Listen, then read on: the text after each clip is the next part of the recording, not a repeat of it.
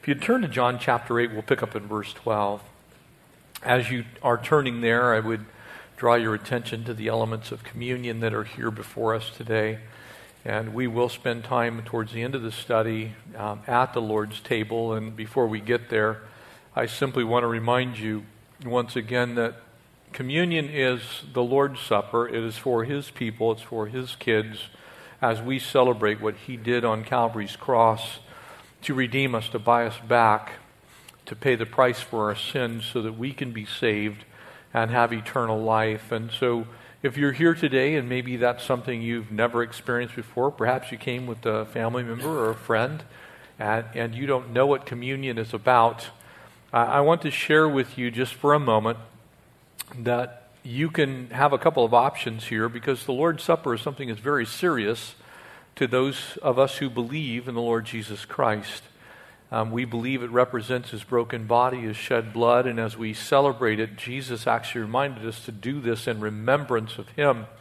And so we take this very seriously. And in fact, Scripture goes so far as to say that we're not to partake of the Lord's table in an unworthy manner, for in doing so, some have brought upon themselves both sickness and even some death. And so it is a serious issue to partake at the Lord's table. So if you don't know the Lord today, maybe you've never invited Jesus into your life, here's the good news. You could actually do that before the elements of communion reach you, because it requires really of you that you believe by faith that Jesus Christ is God's own Son, that He came to this earth, lived a sinless life. He died on Calvary's cross, and in doing so, paying the price for your sin, shedding His own blood in your place, and that when He was raised 3 days later, He offered eternal life to those who would believe in Him by faith, and He will give you faith to believe. So you could invite Jesus into your life right now before those elements get to you, and then participate in your first communion service. If you choose not to do that, then I would simply ask you to allow the elements to go past. Please, if you don't know the Lord, if you've not committed your life to Him, no shame upon you from us, but do allow them to just simply go by and don't participate in communion unless you know the Lord. As we turn our attention here to John chapter 8, we'll pick up in verse 12. Again, I want to remind you, because we frequently and often will say, remember when you're interpreting Scripture that context is king. It's the top thing that we look at apart from the words themselves to try and help us discern what it is that God intended to say to us through His Word, through Scripture.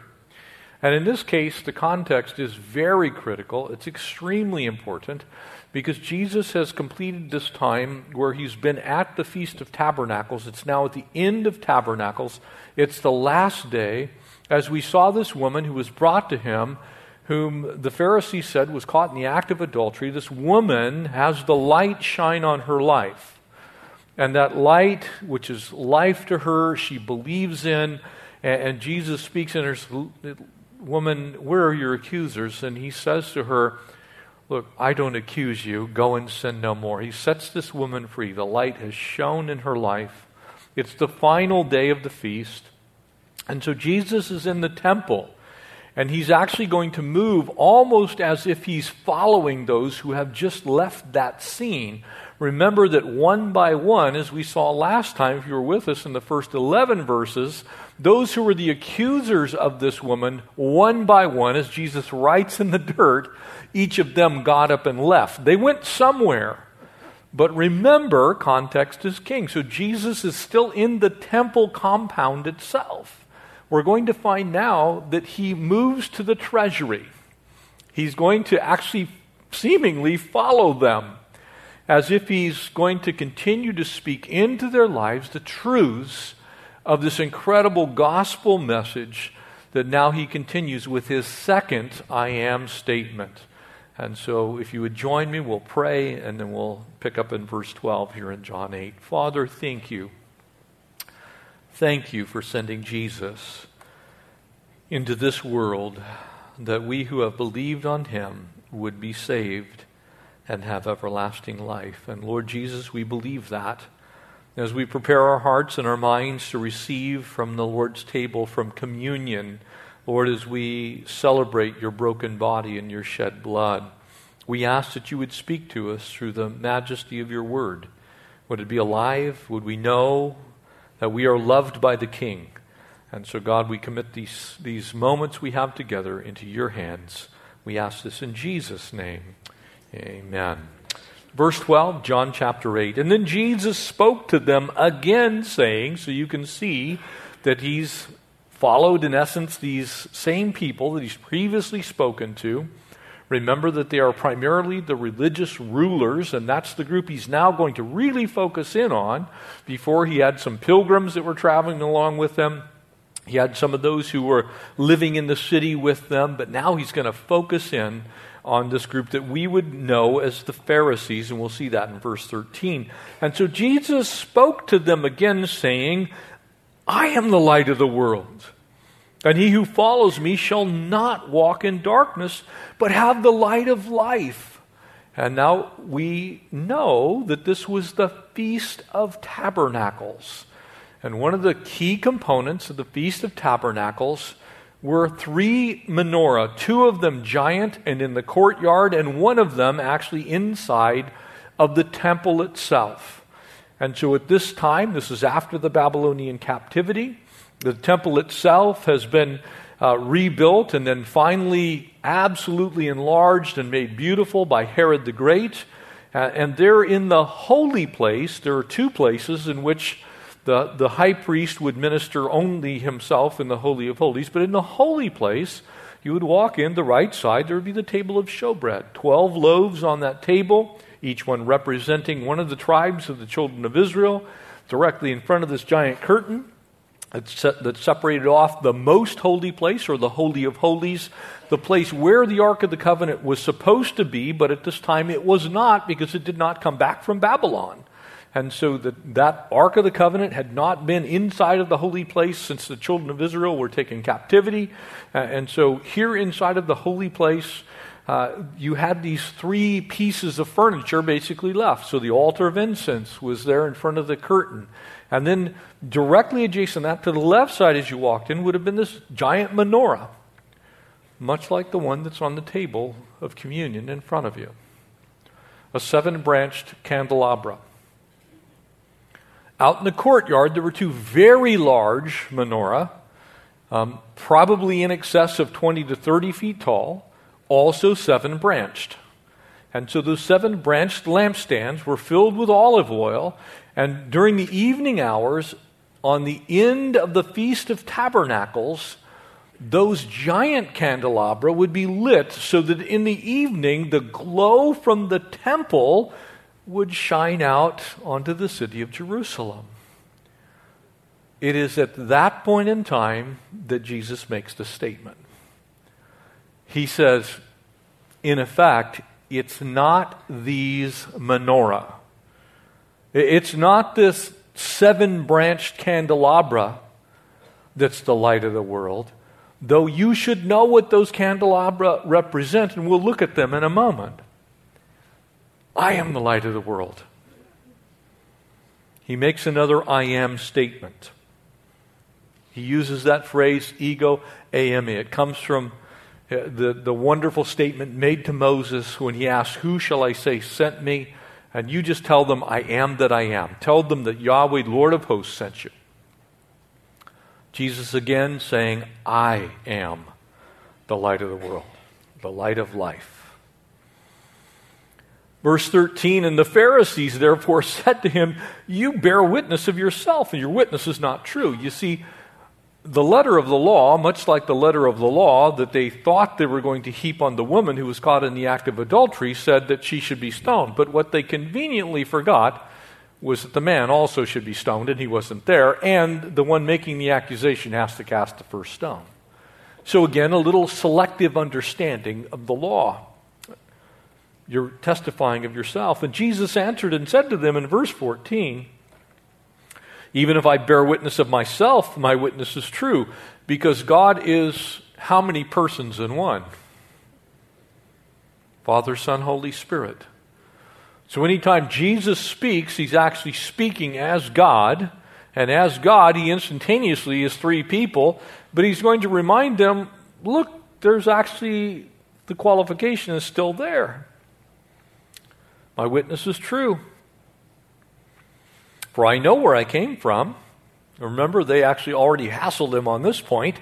They said, aren't you from Galilee? Isn't your family from Nazareth? Messiah is supposed to be born in Bethlehem, when in fact he actually was born in Bethlehem. He wasn't born in Nazareth. They just assumed that. And so again, I know where I come from and where I am going, which were one and the same place, because he came from heaven. He's going back to heaven. Amen? You judge according to the flesh, and I judge no one. Remember, he'd already said that his Father had given all judgment, or was given all judgment. And yet, if I do judge, in other words, he said he could, my judgment is true. Notice what he says next. For I am not alone, but I am with the Father who sent me. Again, he's declaring himself to be one with the Father. It is also written in your law that the testimony of two men is true. Now notice what he says. I am the one who bears witness of myself, and the Father who sent me bears witness of me. So he's saying, by your legal requirements, they're met. My Father also bears witness of me. And then they said to him, where is your Father? And Jesus answered, you know neither me nor my Father. For if you had known me, you would have known the Father also. And these words Jesus spoke in the treasury as he taught in the temple, and no one laid hands on him, for his hour had not yet come. And so Jesus makes the second of his I am statements. He says, I'm the light of the world. It's related to the Feast of Tabernacles, this huge menorah. And basically what he begins to do is unveil this imagery to them. He reminds them of who he is. Now, he's already given them some wilderness images. This is yet another one of those images. Remember that he's already declared himself to be I am the bread of heaven. Amen? He's already said that. He's also already said that he's the living water. And so he's drawing them back. He's getting them to think, what do you know about your Bible? What is it you know about what we would call the Old Testament? What is it you really understand about these things that you worship, these things that you do, these feasts that you undertake, these incredible pictures, if you will, of what happened in the wilderness that your forefathers told you about? And so he says, as you look back, I was the manna that came down from heaven. I was that sweet water that was caused to be sweet, that was originally bitter, into which a tree was thrown across. All of a sudden, if you drink of me, you'll never thirst again. And so he adds to it a third picture from the wilderness. And so he says to them, you remember when your forefathers worshipped God in the wilderness? Do you remember what it was that led them by night? Do you know what that menorah actually stands for? Do you know what it is that we're celebrating here at the Feast of Tabernacles? Do you know why there are 7 branches on the candlestick? He's causing them to think, what was it that we were celebrating? He says to them, look, I'm validating the fact that there are 2 witnesses, for I and my Father are one, and we both testify that I'm who I say I am. I am. I'm the uncaused cause of everything else. You can almost imagine him maybe even pointing up towards the menorah that's lit as the priest would come out at the end of the day before the sun sets, and they would light it so that it was burning brightly as soon as the sun went down. And Jesus is saying, you know these feasts that you've been celebrating? They speak of me. I am the light of the world. Jesus is the great light. Jesus is actually what that menorah represents. And he could have gone candle by candle. We find no record of him doing it, but he's giving them at least a picture of this. And remember how John's gospel starts. You see John the Baptist coming to the river. What does he say? He talks about the first candle on the menorah. Behold, the Lamb of God, the Passover lamb, the first candle is the Passover candle. Behold, the Lamb of God who takes away the sin of the world. And he could have just gone right down the menorah.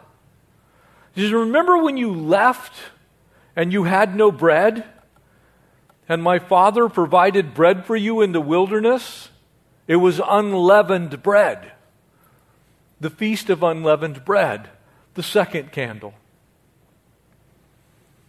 He's going to remind them very shortly when we get to chapter 11 that he is the I am of the resurrection and the life, the third candle.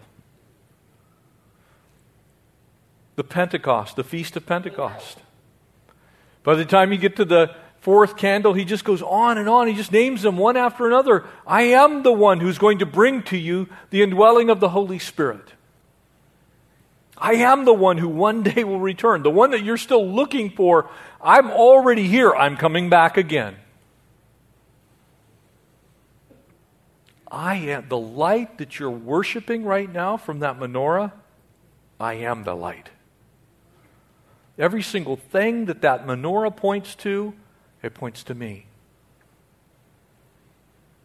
But the Day of Atonement, that sixth candle, that incredible day when the high priest would enter in and finally make that sacrifice for himself and his family and for the children of Israel.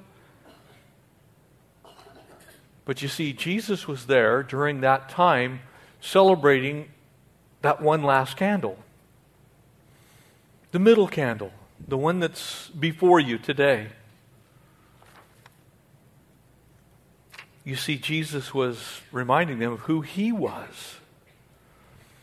And as he looked at that giant menorah, and as he says, I am the light of the world, he was saying to them, look, I'm the roadmap. You can follow me. He who follows me will not walk in darkness. The promise of the prophet Isaiah is fulfilled in me. He's saying to him, look, all of this stuff that's going on right now, everything that you're celebrating, was to tell you about who I am. And I am that middle candle. The one that set you free from bondage. The one that brought you out of the wilderness. The one that fed you when you were hungry. The one that gave you drink when you were thirsty. The one that empowered you when you were powerless. I am him. Amen? You see, he was not speaking in a vacuum. It wasn't some weird thing to where he just stood up and made some arbitrary statement. He's going, the reason you are here, whether you know it or not, is because I am is in front of you, and I am is trying to get your attention. You ever thought about how much Jesus actually revealed to mankind while he was here? Lighting that, I don't know whether they were actually lighting the very center candle when he did it. It wouldn't have surprised me one bit if we get to heaven. He says, oh yeah, they were lighting the final wick when I said those words. You can almost see up on the ladder, they had these golden gilded ladders that went up on the menorah, and the priest would light the center one last. You see, he was guiding them. He was talking. He said, look, this world is dark. It's a difficult place. But if you believe in me, the very thing that Isaiah chapter 9, before it talks about in verse 6, this son who was given, this child who was born, the one we know as Jesus, the one the Jewish people believed was Messiah who was coming, that one, it says, a people who walk in darkness will see a great light, and those who live in a dark land, a light will shine on them. You see, that same Messiah that they were looking for, Jesus is saying, I am the light of the world. No wonder they picked up stones. You? You're a Messiah? Are you kidding? You're from Nazareth. These guys you travel with, they don't even own a robe. This doesn't look like church to us.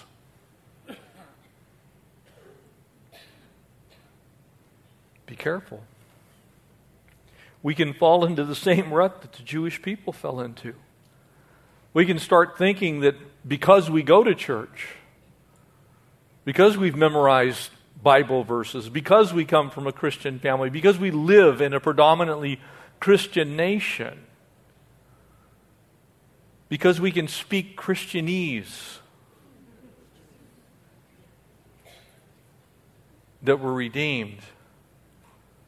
If you're here today and you are a believer in Christ Jesus, then the reason that you're redeemed is Christ's own life was sacrificed for you.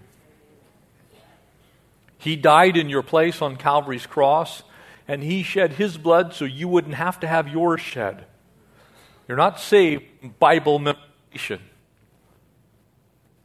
You're saved because the light of the world is shown in your life, and you have believed by faith in the only Son of God.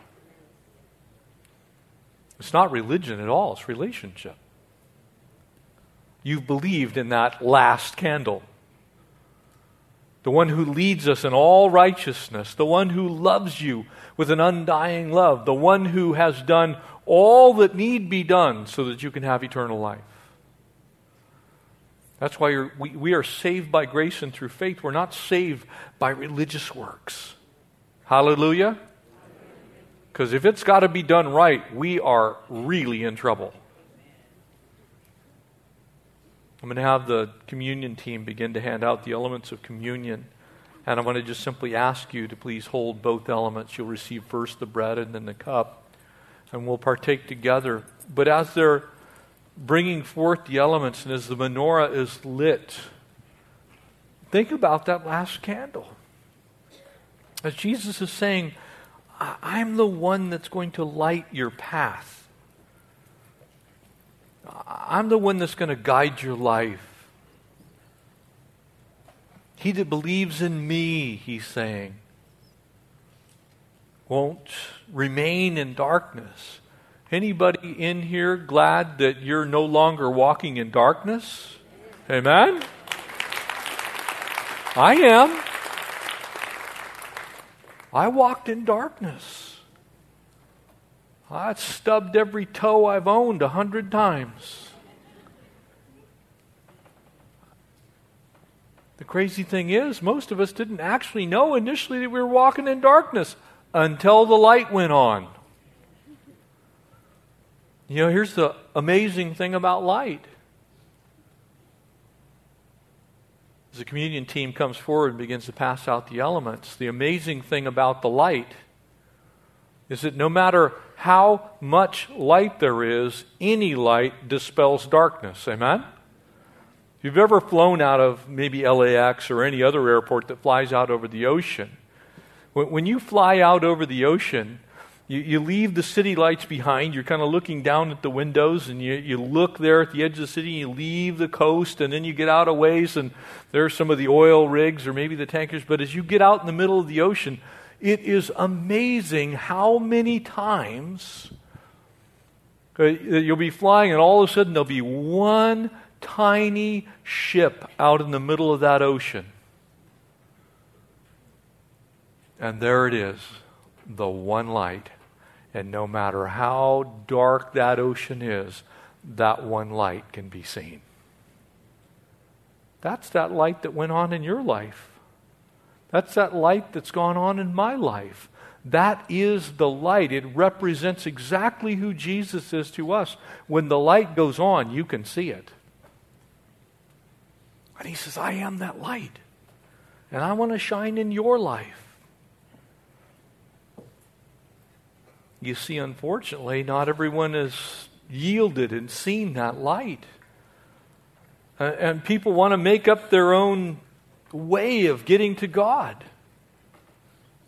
But the only protection that we have from the darkness is the light. The only way we get home is the light. The only name under heaven whereby men may be saved is the light. There isn't another way. And so Jesus says, I am that way. Have you seen me? Do you recognize who I am? Have you understood that incredible truth? You see, you're receiving now the bread, and it represents the one, the only Son of God, who falsely accused in Pilate's courtyard said, I'm not going to answer in my own defense. I'll take the beating for Jeff. I'll wear his thorns. I'll allow that spear to be thrust into my side. I'll take the nails in my hands and my feet so Jeff doesn't have to. You see, there's a reason that the Apostle Paul, as he writes to the church at Philippi, says, one day, every knee is going to bow, and every tongue will confess that Jesus Christ is Lord. The only question is, will you do it now, or will you do it later? Because if you wait till later, it's too late. That's why we do it now. I've seen the light. The light went on in my life.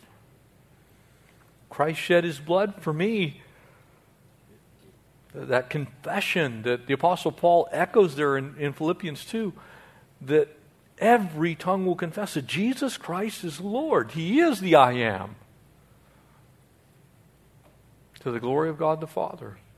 That testimony, that witness. It's why it's imperative, just as Romans 10 shares with us.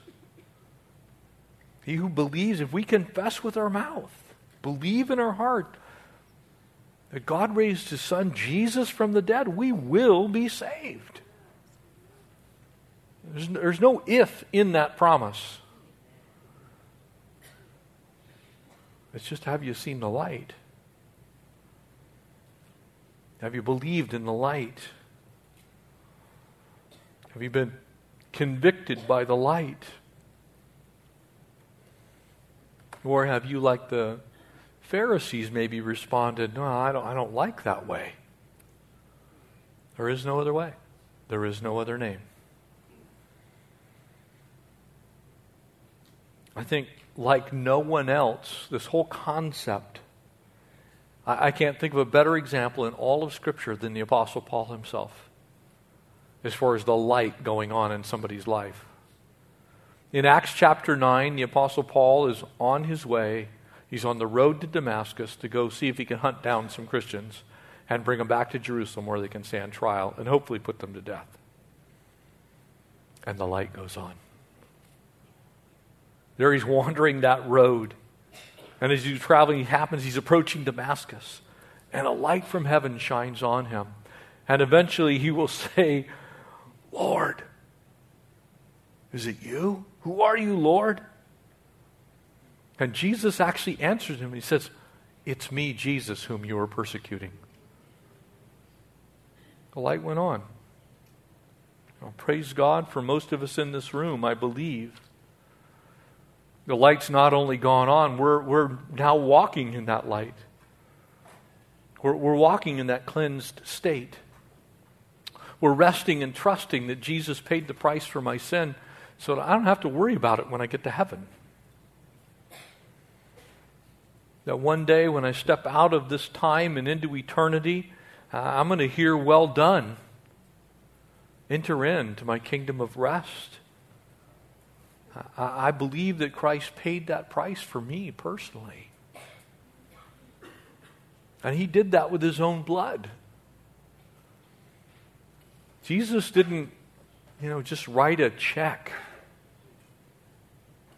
He paid my whole debt.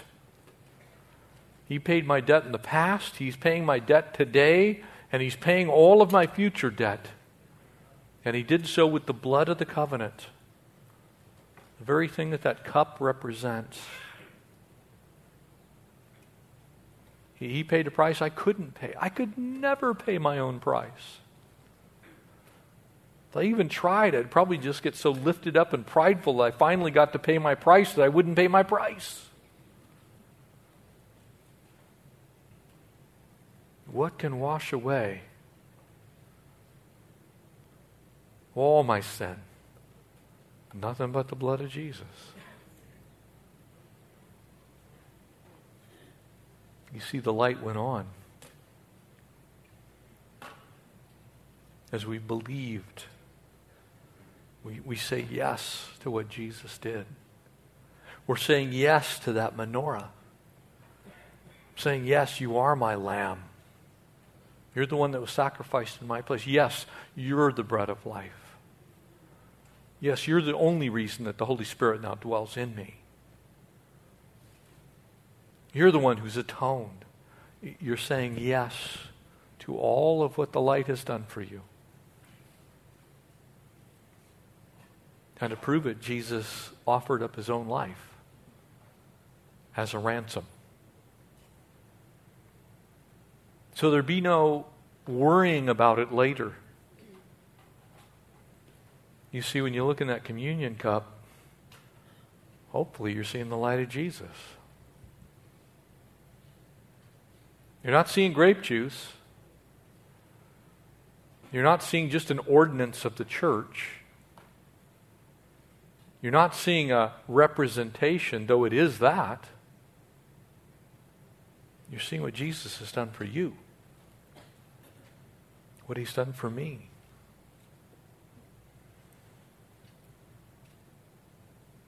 You see, when we celebrate communion, we celebrate the light that's come into the world, that's dispelling the darkness in our lives, that's dealt with my sin and yours, that's cleansed me and washed me and made me imagine. You're now white as snow before a holy God.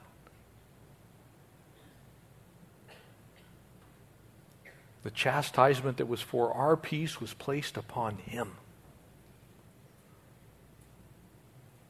What I couldn't do for myself, Jesus did for me.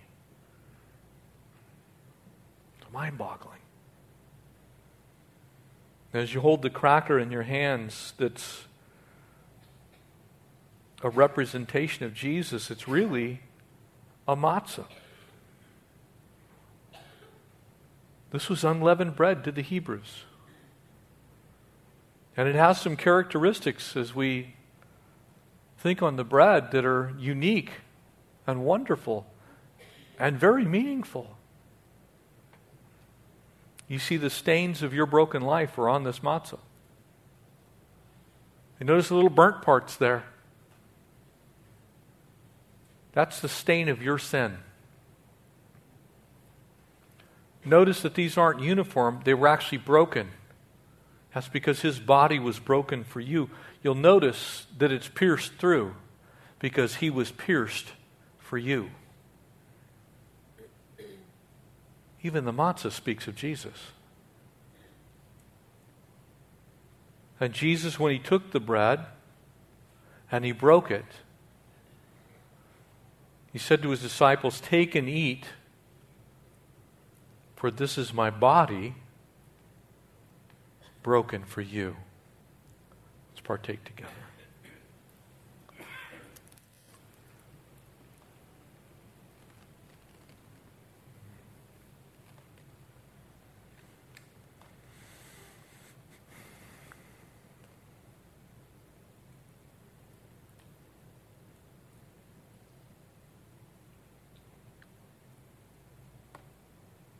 It was after supper when Jesus took the cup. You see, the bread was very meaningful. Just like Jesus has already said, "I am the bread of life." The bread is very meaningful. But he took the cup, which would have been the cup of celebration, the cup of praise, the cup after supper, part of the Passover Seder, the cup that declares basically it is finished. And he took the cup.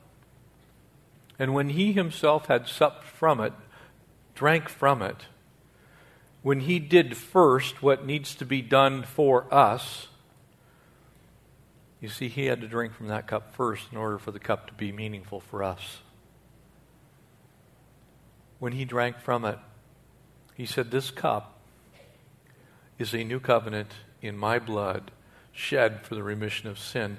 As often as you drink from it, do so in remembrance of me. Let's drink together.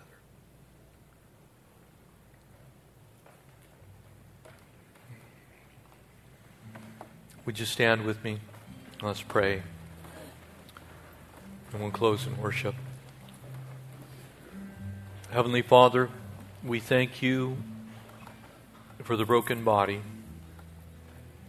and the shed blood of your Son, Jesus, whose body was broken for me, Lord, and whose blood was shed for me personally. That Jesus, you would do that for me, I can't even imagine. Lord, thank you for shining light into our lives, lighting our paths so that we can see. Thank you for illuminating that salvation that is so rich and so free. Lord, that grace that you've given us, you did so by faith, not by works. Lord, we thank you for your sacrifice in our place. Those words seem inadequate, and we admit it. But we say thank you. Thank you for dying in our place. Thank you for forgiving our sin. Thank you for cleansing us from all unrighteousness. We do remember you, Lord. We remember what you did, and we thank you for it. In Jesus' precious name, amen.